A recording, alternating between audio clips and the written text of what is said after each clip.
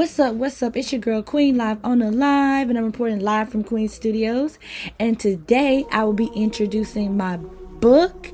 Yes, my book is called The Doll Mansion, and this is going to be a fun book to listen to.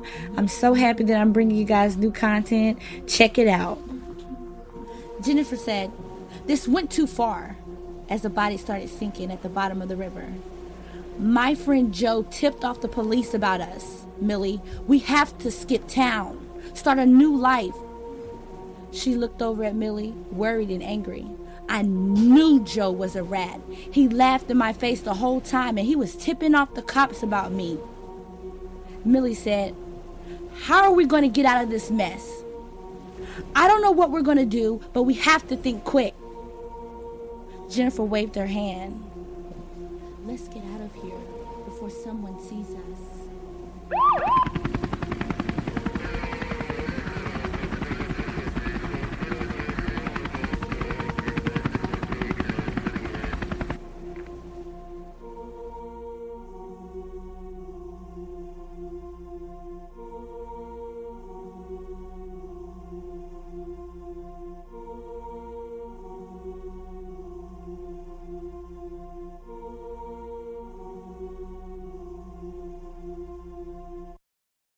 The dog.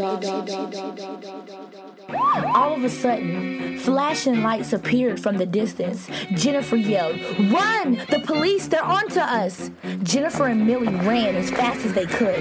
Jennifer looked back and seen a man in police gear catching up to them.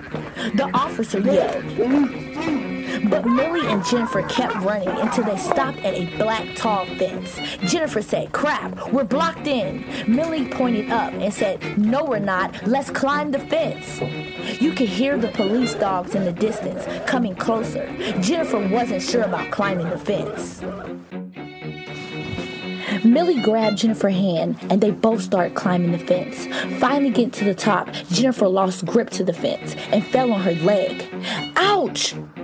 Millie looked down and seen her sister was in pain. "I'm coming down," said Millie. "No," shouted Jennifer. "Go without me. I can't just leave you here."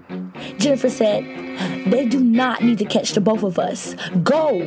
Jennifer was holding her leg. She tried to stand but couldn't. Millie made it on the other side of the fence. She didn't look back and ran into a neighborhood. She slowed down once she knew she could no longer be seen. The neighborhood had huge houses like the one you see in magazines. As a little girl, Millie grew up as a poor child and never had access to nice things until she met her half-sister Jennifer, and she became a professional hit woman.